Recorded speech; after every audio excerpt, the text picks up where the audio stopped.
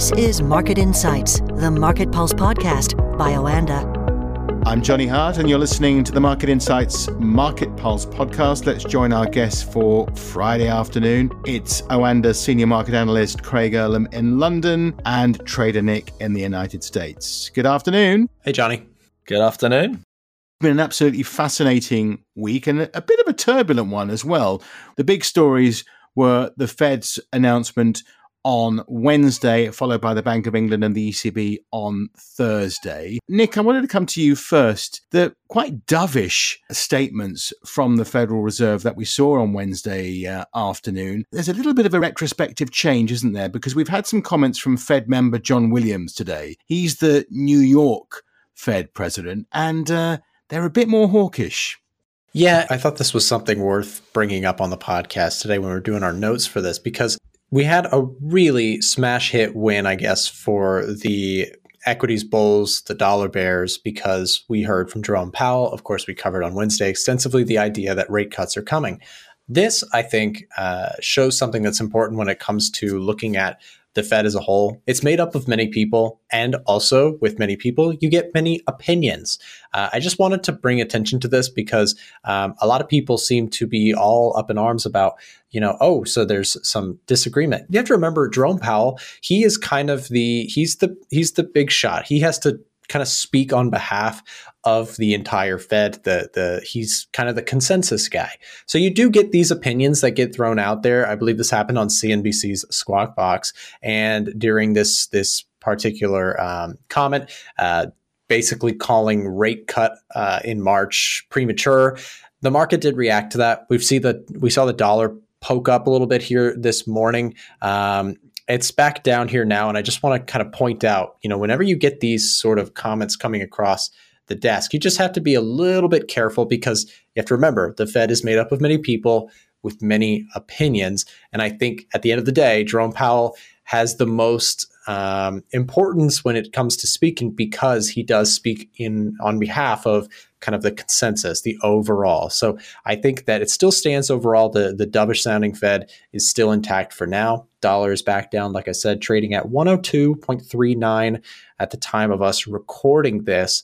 We've had a ton of other data also to move to as well. And on our last podcast, when Craig and I went over the Fed, we also talked just how important the ECB and the Bank of England would be to follow. This morning, we did get some PMI numbers out of Europe, which seemed slow. We also saw kind of a mix to slightly better than expected out of the UK for manufacturing and services PMI. And then we had some US PMI numbers, which also were a tad bit mixed. But Craig, I wanted to ask you about this because we did kind of load a spring on this topic on Wednesday. This data, the PMI data first, then your reaction, I guess, to what happened with the Bank of England and ECB. What's going through your head right now? Because I'm really curious. So the data that we've had today and recently in general is quite consistent. And the message that we're getting from the data is consumers, households and businesses view interest rates to be falling next year. And they are seeing inflation falling already and expect that to continue. And that's important because it means that the borrowing costs are obviously lower, which will ease the burden that comes with higher and unsustainable borrowing costs, but also borrowing costs which you don't know where the ceiling is, which is the scariest part of when interest rates are rising. It's knowing where they're going to stop.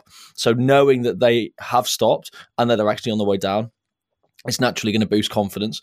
And the wage growth element, I think, is important too, even if households probably aren't feeling it that much at this point because we've had 2 years of an income squeeze.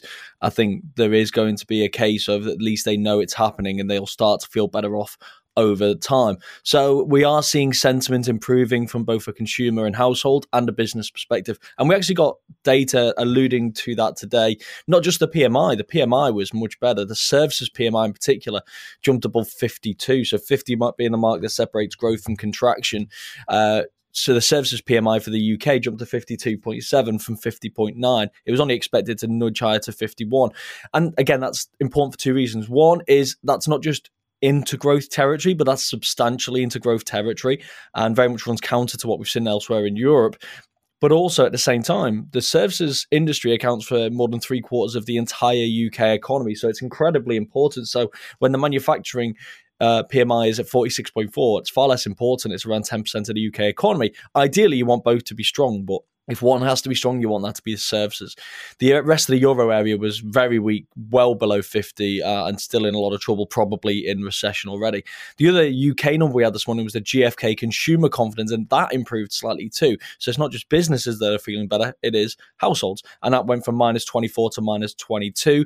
A number below zero is still pessimistic, but the UK people are very pessimistic. In the last 15 years, we've had around 18 months when we've had numbers above zero. So we are a very pessimistic bunch of people, but we are increasingly less pessimistic over the course of the last 12 months. And this is actually the best number that we've had, barring 2 months ago when it was also around this level, since late 2021. So we are very much on the mend and getting not too far now from levels that we were seeing, say, 2016 through 2020 from a consumer confidence perspective. So that should start to filter through to the data. Again, maybe sign here that the UK could be heading to avoid a narrow recession rather than fall into one. And the question now, which you've alluded to in your question, is what influence does that have on the Bank of England? Because obviously we heard from them yesterday.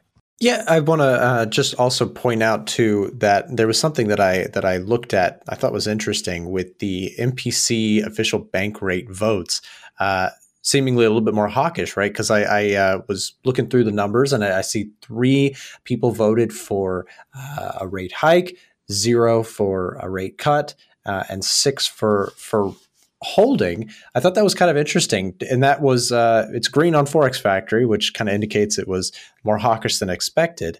And this is a divergence, I guess, from what we saw from the Fed. We saw a pretty, obviously, very dovish sounding Jerome Powell. I wonder what that does to the currency world. I mean, the pound traded up pretty strong yesterday. It's coming down a little bit here today with the slight pop on the dollar that we got. But I think of the three big ones that we talk about so frequently, the ECB, the Fed, Bank of England. Is it fair to say that it looks like the Bank of England is kind of the slowest to turn the ship right now, Craig? Yeah, I think they've got the least evidence that the ship is turning, and therefore they have to maintain this approach. I would say I was slightly surprised at how hawkish they are because we've seen such considerable improvement over the course of the last couple of months in the economic data that I did think that maybe there was scope for slightly less hawkish. And the fact that we had that 0.3% contraction reading for GDP in October, suggesting that households are still not feeling confident enough to actually spend the cash. The surveys are improving, but the spending patterns are still pretty subdued. I thought that maybe we'd see slightly less hawkishness from the Bank of England, but I think we have to remember that with the BOE, we've got 3 very different tales from the Fed to the BOE to the ECB. We've obviously covered the Fed, but from the BOE's perspective, they don't release forecasts this month, and I think that's a massive thing.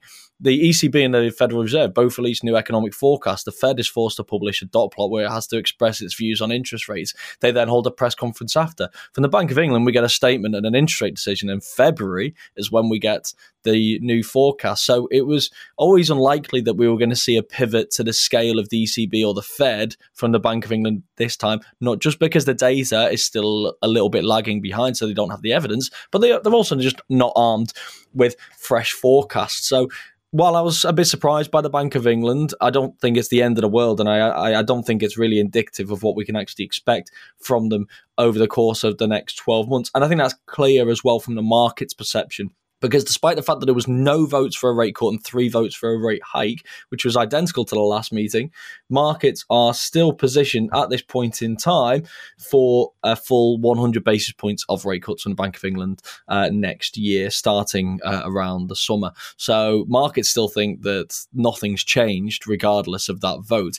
The ECB, on the other hand, also very hawkish compared to expectations, but I think that's a very different story than what we got from the Bank of England.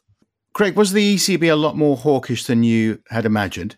It was. I think that caught a lot of people off guard. So the announcement itself didn't really allude to anything. After the Fed especially, we heard from the Fed and they were so explicitly dovish. People were expecting something similar from the ECB.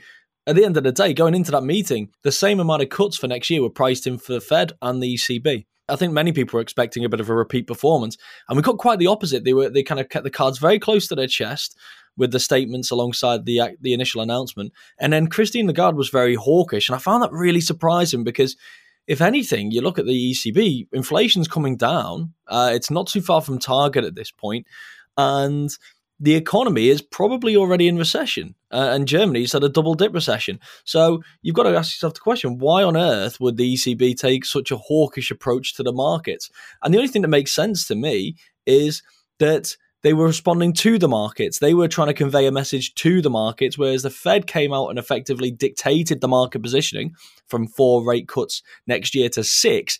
The ECB felt like it needed to manage market expectations because it was faced with a very different situation than the Federal Reserve. So all of a sudden, rather than talking about cutting rates next year, we had Christine Lagarde talking about unit labour costs and wages and the stickiness of potential inflation, while also telling us that they think inflation is going to be 2% in 2 years' time.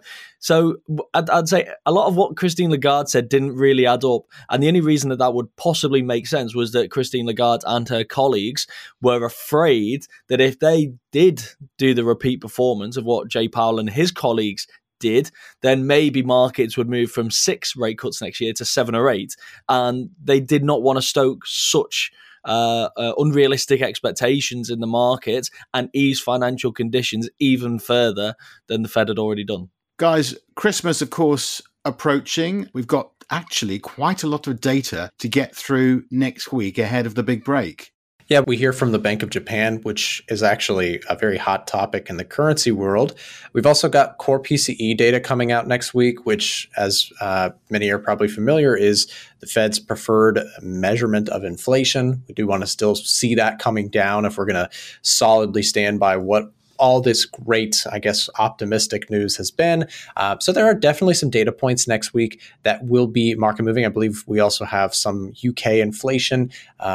So the currency stuff still gets pretty exciting next week in terms of all of the major markets. You've got yen, UK, US inflation readings. Plenty to watch out for next week. Okay, guys, thanks very much for joining us this afternoon, and we will speak to you next week. Thank you. Thanks, Johnny. Market Insights, the Market Pulse podcast by Oanda.